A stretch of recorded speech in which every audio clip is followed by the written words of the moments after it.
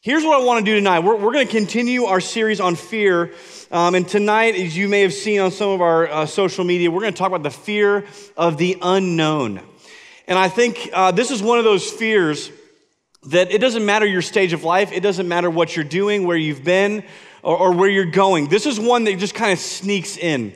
And it's forever changing and constantly just right around the corner. Because none of us have a crystal ball. None of us can say what's going to happen tomorrow. We know what's happened today, but we don't know what's going to happen in an hour, right? And so this idea of being fearful of the unknown is I think very tangible, and especially in your season of life as young adults. And when you look at the rest of your life, a lot of you are asking, like, what's it going to look like?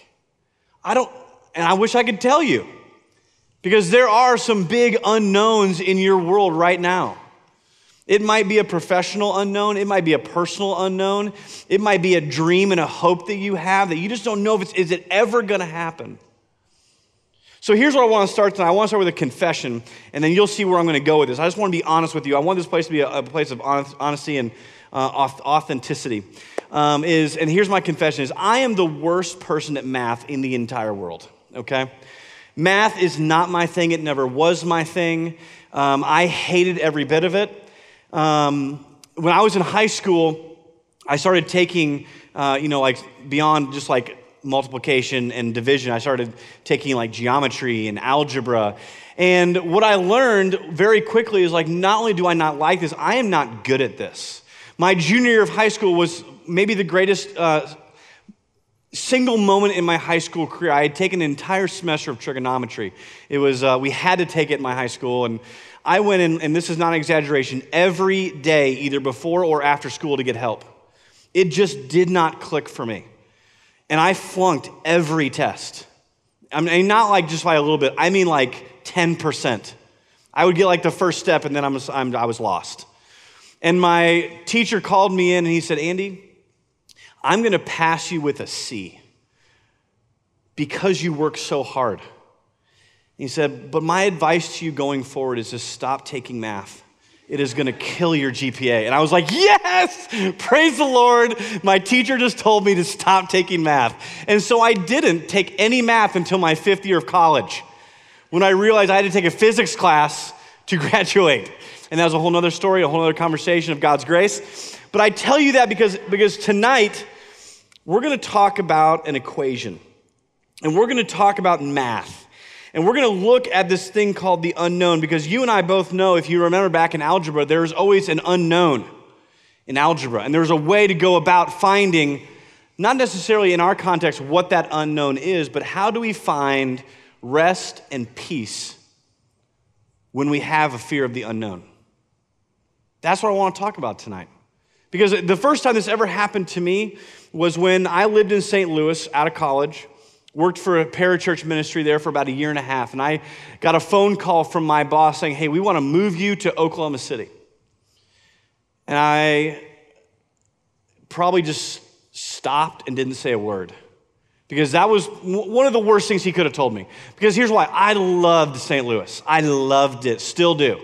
I loved this. It's a sports town. I love the Cardinals. It was a small, big city, kind of like Oklahoma City, so you kind of know people. I loved my job. I had a girlfriend at the time that I really liked. I had a small group of young high school guys that were awesome. We got along great. God was doing some amazing things. And I get this phone call that says, "Andy, I want you to leave everything you know, and I want you to move to Oklahoma City to run this ministry down there." And so what I heard was, "You're taking everything away from me. The familiarity, my friendships." At this point, my family lived in California and Ohio. And so Oklahoma City to me was literally a desert. And for those of you who grew up here, you have never had this thought, but like, I literally thought it was a desert. I did not own cowboy boots, and that was, to me, a significant issue. I mean, I'm telling the truth. This was in 2001. I moved here. I was like, are they all cowboys down there? Like, I don't know what's happening. But I went through a season of about 6 months of not just fear of the unknown, but anger, visceral anger towards the Lord. Because I did not want to move here. In fact, when I moved here, as a good full-time ministry person does, I didn't read my Bible for 6 months because I was mad at God. I'm not even kidding when I say it. 6 months. I was teaching the Bible. I was leading Bible studies, but I would not read the Bible for myself for 6 months because I was throwing a fit. When I look back on it, I was throwing a fit. God, you're going to put me here where I don't know a soul. I don't know one single person in this town. You're going to send me here. And so I dealt with, for the first time in my life, this fear of I have no idea what's happening with my life. This is not where I thought I'd live. This is not where I think I'd go. This is not what I think I'd be making. Like, what is happening? And the only comfort that I had was from the story of Abraham. And we're going to get there tonight. So if you have your Bibles, go ahead and turn to Genesis chapter 12. But before we get there, I want to say this. Part of this fear of the unknown comes with one simple question. I think it underlines this whole fear. And that is, what if? This question of, what if it doesn't go well for me? What if this job is not the right place for me? What if I do this and then I miss out on that? What if I date this person and it's the wrong person? What if it doesn't work out for me? What if my hopes and my dreams actually never come to fruition? Because I think when we're talking about the unknown, it's a big what if. What if it doesn't happen? What if it does? What if it goes differently than I thought? What if we go this way and it turns out a little bit strange and weird? Like, what if? I played that game. I've played that game. I play it now. Like I said, this fear of the unknown is not a young adult thing. It starts when you're in high school. I remember when I was a high school pastor, I would deal with students all the time, their junior to senior year, and they would be petrified and terrified of where they should go to school. They didn't know. And they thought in their minds, like, well, I got to make the right choice, because if I don't make the right choice, then I'm not going to be in the right direction for my life. I'm not going to meet the right friends. I'm not going to meet the right people. I'm not going to get the right job, all because they chose wrong when they were 16. And it's just this what if. I got 5 kids. I got a lot of what ifs. This whole thing of the unknown terrifies me. If you were here last week, and if you weren't, that's okay, but if you were here last week, Bill got up here and told you that I was in Houston with my mom. She's going through a cancer and bone marrow transplant, and there's a huge unknown. I have no idea how much longer we have. It could be a year, it could be 5, I don't know. Heck, it could be a month if it doesn't go well. And so what I want to tell you is, as we get going tonight, that we're going to work through an equation that I believe will help you. I think it will relieve you of worry and anxiety when it comes around this idea of the unknown. And this is why I'm excited to talk about this tonight, because this is what I have been walking through for the last 3 years. And this is what I've done, and this is where I have found peace and rest. So, the what if game, it haunts us. For some of us, it stalks us. And the crazy thing about the what if game and the fear of the unknown is that it's always circumstantial. The fear of the unknown is always based on our circumstances, which tells you one thing. It's always going to be there because your circumstances are always going to be changing. Job, relationships, location, friends, it's all going to be changing. And so instead of worrying about and focusing on the unknown, here's what we're going to do. We're going to do some algebra tonight. We're going to look at what we do know to inform our hearts and our minds on what we do not know. Because if we walk out of here tonight still allowing the unknown to overshadow the known, then the enemy will have won. Because we're going to look at what the Bible says we can know as we walk through these seasons. So tonight we're going to talk about how we can find rest and peace in the midst of the unknown. So I've got my little board up here. I'm playing teacher tonight. I hope you can all read it from where you're sitting. But here's where we're going to start. A big question mark. The unknown. We all have it. We all have it. For you, it may be different than this person sitting next to you, but here's what I want you to do. At some point tonight, I want you to write on your piece of paper or type on your phone, what is that for you right now? Identify this. What is the fear of the unknown that grips you, that paralyzes you, that keeps you up at night and wakes you up in the middle of the night? Let's get tangible here. Let's not just talk about this Unknown. Like, what is it for you? We've all got something. For me, I've already told you. I mean, this question mark for me is my mom's health. It's all 5 of my children. What is their life going to look like? Like, I know what my question mark is. I know what my unknown is, and I can't control it. So let's look at Genesis chapter 12. What we see here is God having a conversation with Abraham, or at this point, Abram. And we're just going to be in verse 1 and verse 2. It says this, "Now the Lord said to Abram, go from your country and your kindred and your father's house to the land that I will show you, and I will make of you a great nation, and I will bless you and make your name great so that you will be a blessing." In Hebrews chapter 11, the Hall of Faith chapter in the Bible talks about the same story. And it says that Abraham did not know where he was going. God called him out of where he was to a place that was unknown to him. But one of the great things about Abraham was we see him move in faith and in obedience. And if you catch this, this is why the story of Abraham resonates with me so much about my move to Oklahoma City.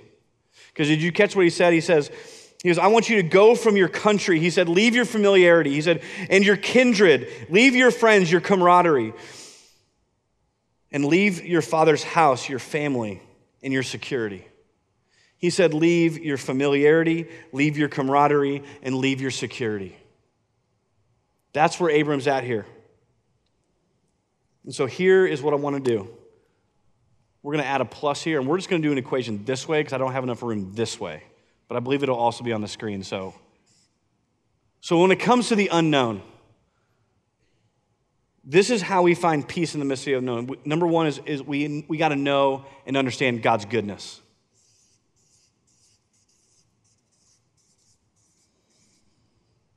And I say this one first because I think this is the linchpin on this whole idea that we see in Scripture. Because a lot of you grew up with a church background or a family background or a family theology or belief system where you aren't sure that God is good. I know I didn't. I grew up in a denomination and a church where I just felt God was always mad at me and looking for me to do something better and be more. And so it took me a long time to realize the goodness of God. That he looks at you and he looks at me and he says, I love you and I care for you. In verse 2 of Genesis chapter 12, he says, I will bless you and make your name great so that you will be a blessing. You see, God is calling Abraham out to a new place. Not because he's mean, not because he's a micromanager. He's doing it and he says, listen, I will bless you. I will take care of you. I will make sure you're okay. And we see this theme all throughout Scripture. This idea of God taking care of his people. You see, we question God's goodness because we fear that maybe he's withholding goodness from me. Like, well, God, I know you're good, but I feel like there's some things that should be happening in my life, and I feel like you're withholding from me. Like there are some things that I should have that I think I deserve that you're not giving to me. And what that does is Satan uses that to convince you that God's not ultimately good. He's withholding. That's what Satan would like you and I to believe. God is not good. He's withholding from you. He knows what's best for you. He knows what you want. He knows the desires of your heart, but he's not doing it because he's withholding from you. That would be what the enemy would tell you. But that's not what Scripture tells us ever. In fact, in 1 Peter 5:7, Peter writes, cast all your anxieties or fears on him because he cares for you. God cares for you because he is good. In Psalm 100, verse 5, it says, for the Lord is good. His steadfast love endures forever and his faithfulness to all generations. In Psalm 31:19, it says, oh, how abundant is your goodness, which you have stored up for those who fear you and worked for those who take refuge in you. And in the most popular book of the Bible, Nahum, chapter 1, verse 7, it says this, the Lord is good, a stronghold in the day of trouble. He knows those who take refuge in him. I love these scriptures, especially that Nahum one says, listen, he goes, the Lord knows you and is good to those who take refuge. In fact, the reason this verse is so good is it's also the verse that's on the bottom of In-N-Out cups.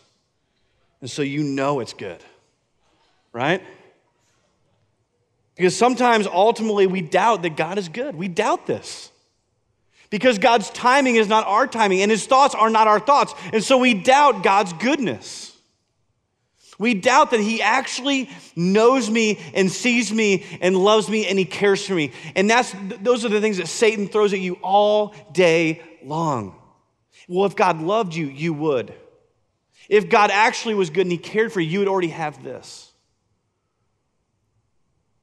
Like, one of the most stark examples of this kind of goodness is that when we had our first kid, and we took Will in to get his booster shots or whatever they are, they're his vaccinations. And I love my son.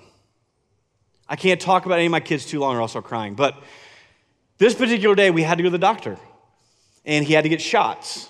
And many of you in here have no idea about this experience, so let me just prep you for parenthood, okay? This is one of the worst experiences I could ever imagine, but it taught me a lesson that I will never, ever forget, both intellectually, spiritually, and physically. Because we took him in, and the doctor said, all right, we need to give Will some shots. And the first shot, no big deal, because he had no idea what was happening. He was less than 2 years old. He was getting shots. He cried. But then the doctor had to give him 2 more. And you think you're strong?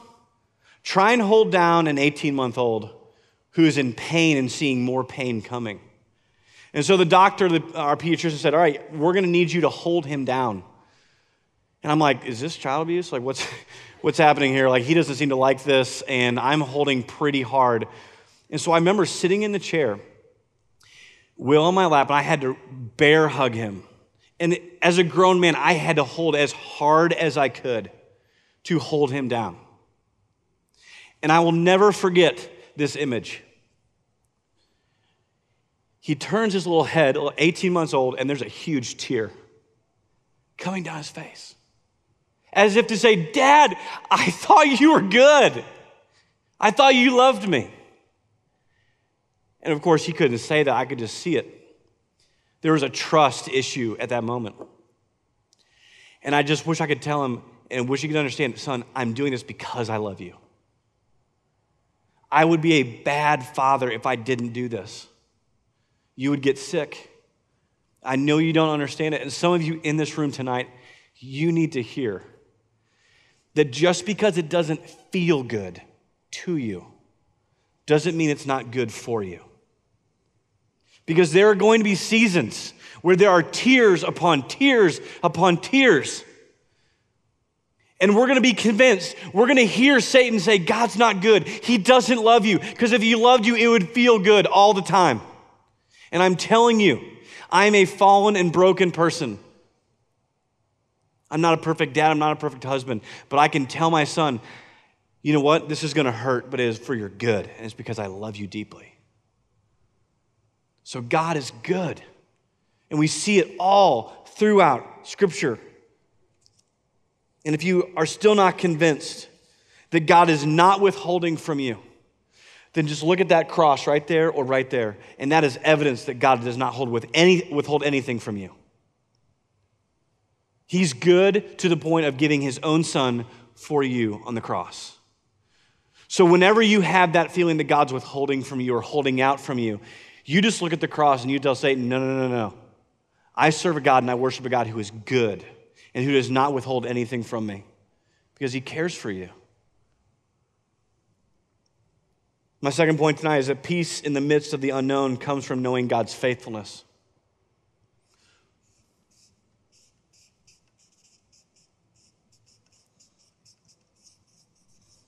I mean, that's what we just sang, of God's faithfulness. In verse 1 of chapter 12, it says, Now the Lord said to Abram, Go from your country and your kindred and your father's house to the land that I will show you. Did you catch there's 3 phrases in here yet? That I will show you, I will make you, and I will bless you. Here's the cool thing about God's faithfulness. It has nothing to do with your faithfulness. Because we're unfaithful people. But God is faithful.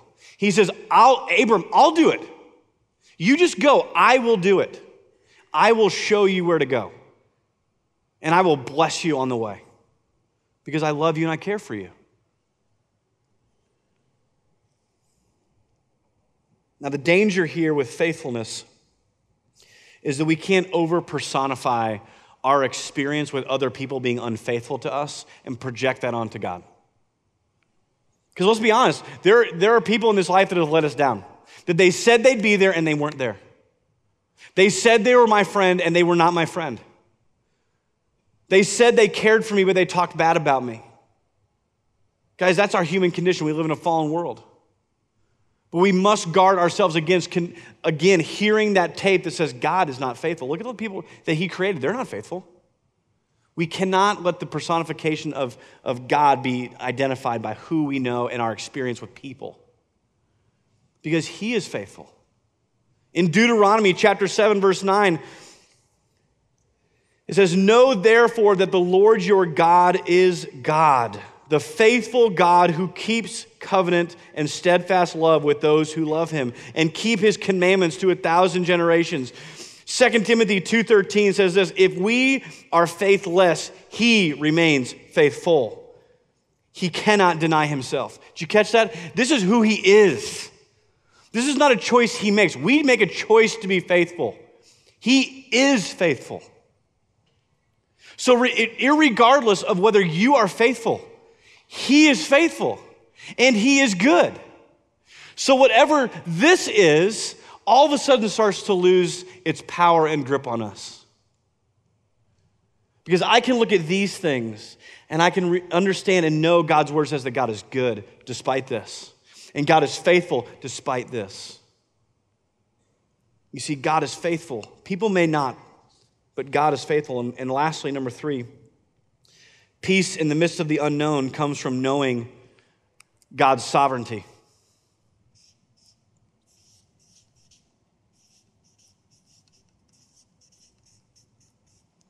God's sovereignty. And the definition of this word basically means he's in control.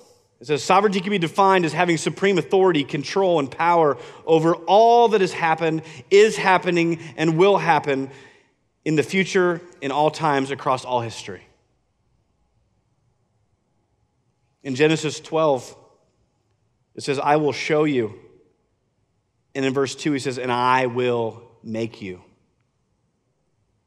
He says, I will make you. You're not going to make yourself. He goes, I'm in charge. I'm in control. All things are under my control. Because I don't know about you and me, but sometimes life feels really out of control. Like there's literally nothing I can do to fix this or that or make that happen and that not happen. That's life. We're constantly living in circumstances that are out of our control, but praise God that he is in control. And that he is good and he is faithful and he is sovereign. And then all of a sudden this starts to shrink and shrink and shrink. Because I'm not here to tell you what the unknown is. I can't tell you that. I can tell you what the known things of God are. Romans 8:28 says this, and we know that God causes all things to work together for the good of those who love him, to those who are called according to his purpose. Romans 8:28. This is like the whole equation in one verse. And we know that God is sovereign. And he is working all things out. He is sovereign for the good of those who love him. Not to withhold from you, not to manipulate you, not to micromanage you. He's controlling everything for your good and for his glory. That is the God of the Bible. You see, we live in a world that says if it doesn't feel good, then it can't be good, right? But knowing that God is good and that he is faithful and that he is sovereign means that it doesn't have to feel good to you to be good for you. You see, he's accomplishing something. Every day of your life, he's accomplishing something because he's working all things out for your good, for those who love him. In Proverbs 16:9, it talks again about God's sovereignty. It says, the heart of a man plans his way, but the Lord establishes his steps. We make plans, but God directs our paths. Like, there's no doubt in my mind I can look back on my life and say, God brought me to Oklahoma City. I did not want to do it. It didn't feel good. I mean, literally, no one vacations to Oklahoma, people. And God, you're sending me here? Like, what? Send me to San Diego. And the worst part about that was I was supposed to go to Orlando, Florida. And it got switched to Oklahoma City. But God was working something out. He was accomplishing something in my life that I could not anticipate, that I couldn't have drawn up. But in seasons of unknown, we rest in the fact that God is good, he is faithful, and he is sovereign. And this is the equation, because all three of these things equals our peace.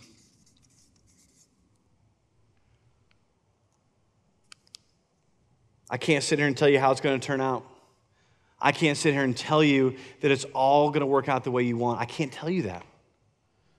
I'm not God. I'm not sovereign. But what I do know is God's word tells me that he is good, he is faithful, and he is sovereign. And therefore, in the midst of the unknownness of life, where am I going to work? Who am I going to marry? Where am I going to live? All those things. Am I going to lose my job? Like, we've seen that a lot in Oklahoma City recently in the last couple of years. A lot of people losing their job. Guess what? God is sovereign. He's not surprised. We are, but he's not. And because of these things, we can have peace and we can rest.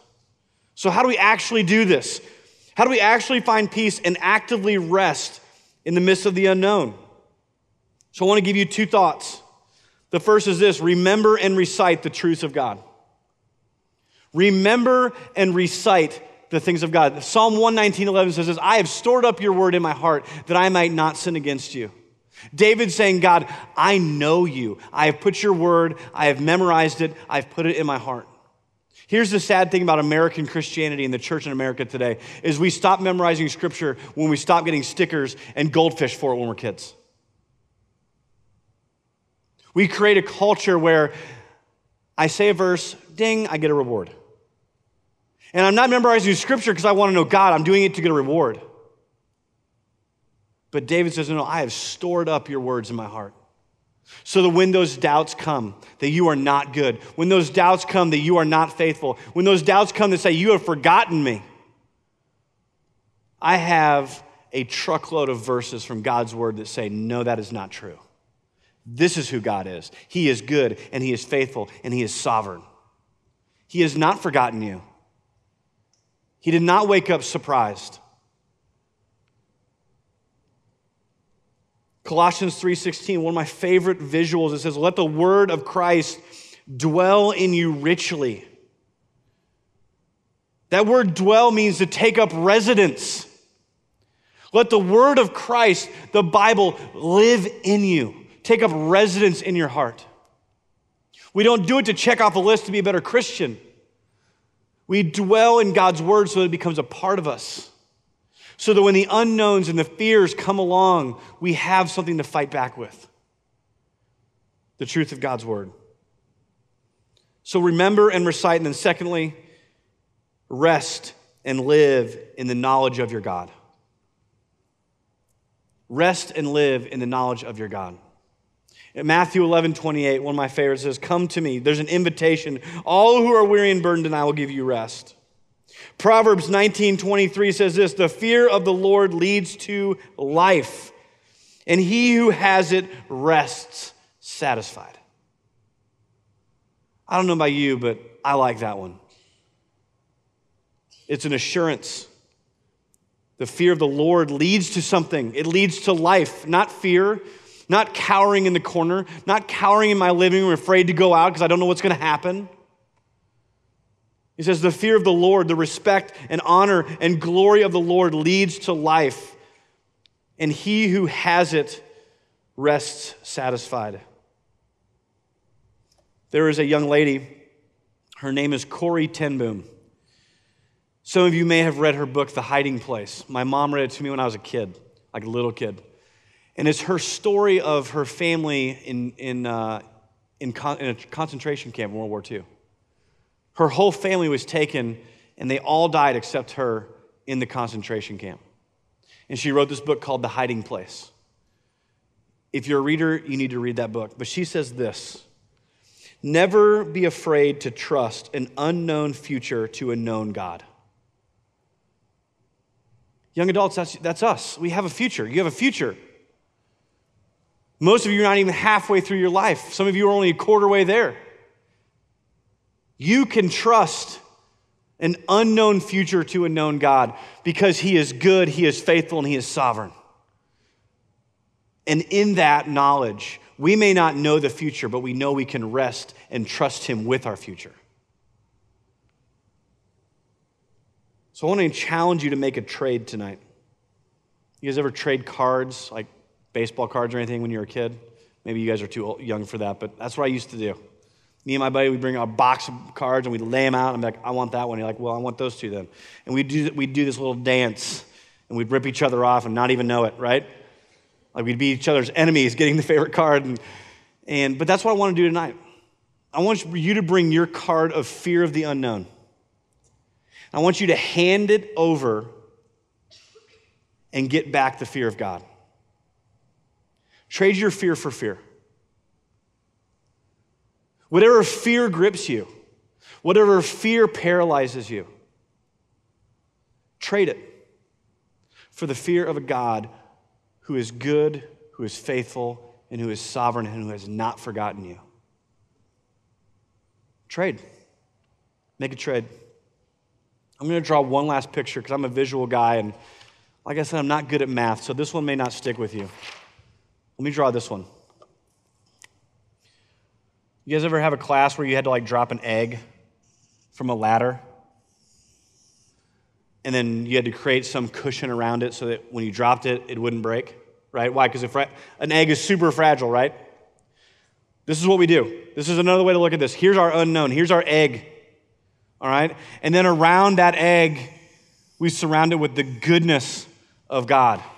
And then around the goodness of God, we surround that with the faithfulness of God. And then around that, we surround it with the sovereignty of God. And then all of a sudden, our fragile fears are surrounded by something not of ourselves. And that whatever happens to that fear, that fragile fear, it's not going to ruin you. It's not going to destroy you because you're resting in the goodness, faithfulness, and sovereignty of God. Let him surround you and protect you from the fears that are so easily overtake us. So like I said before, what's your unknown fear? What is it that grips you? What fear is unknown in this season of your life? Maybe it's tonight. Maybe tonight, something happened today. Maybe you have a hope or a dream that you're just like, what if it doesn't happen? I'm imploring with you, because this is my life the last 2.5 years, is trade fear for fear. Trade that fear for the fear of a good, faithful, and sovereign God.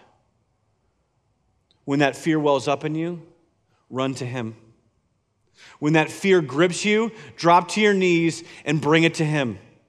God, show me your faithfulness. Show me your goodness. Let me experience your sovereignty and your care for me.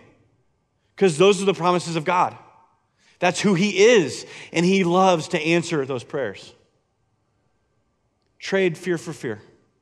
Give him yours and take his.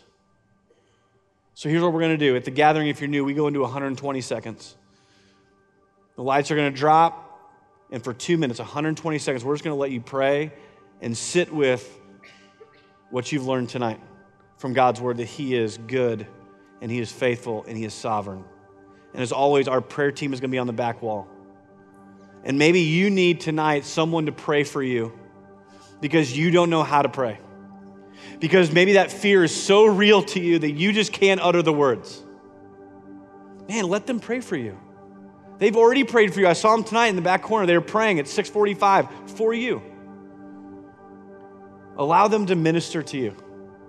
Otherwise, just sit in your seats and ask God, the known God of the Bible, to wrap himself around the fears that grip us and paralyze us.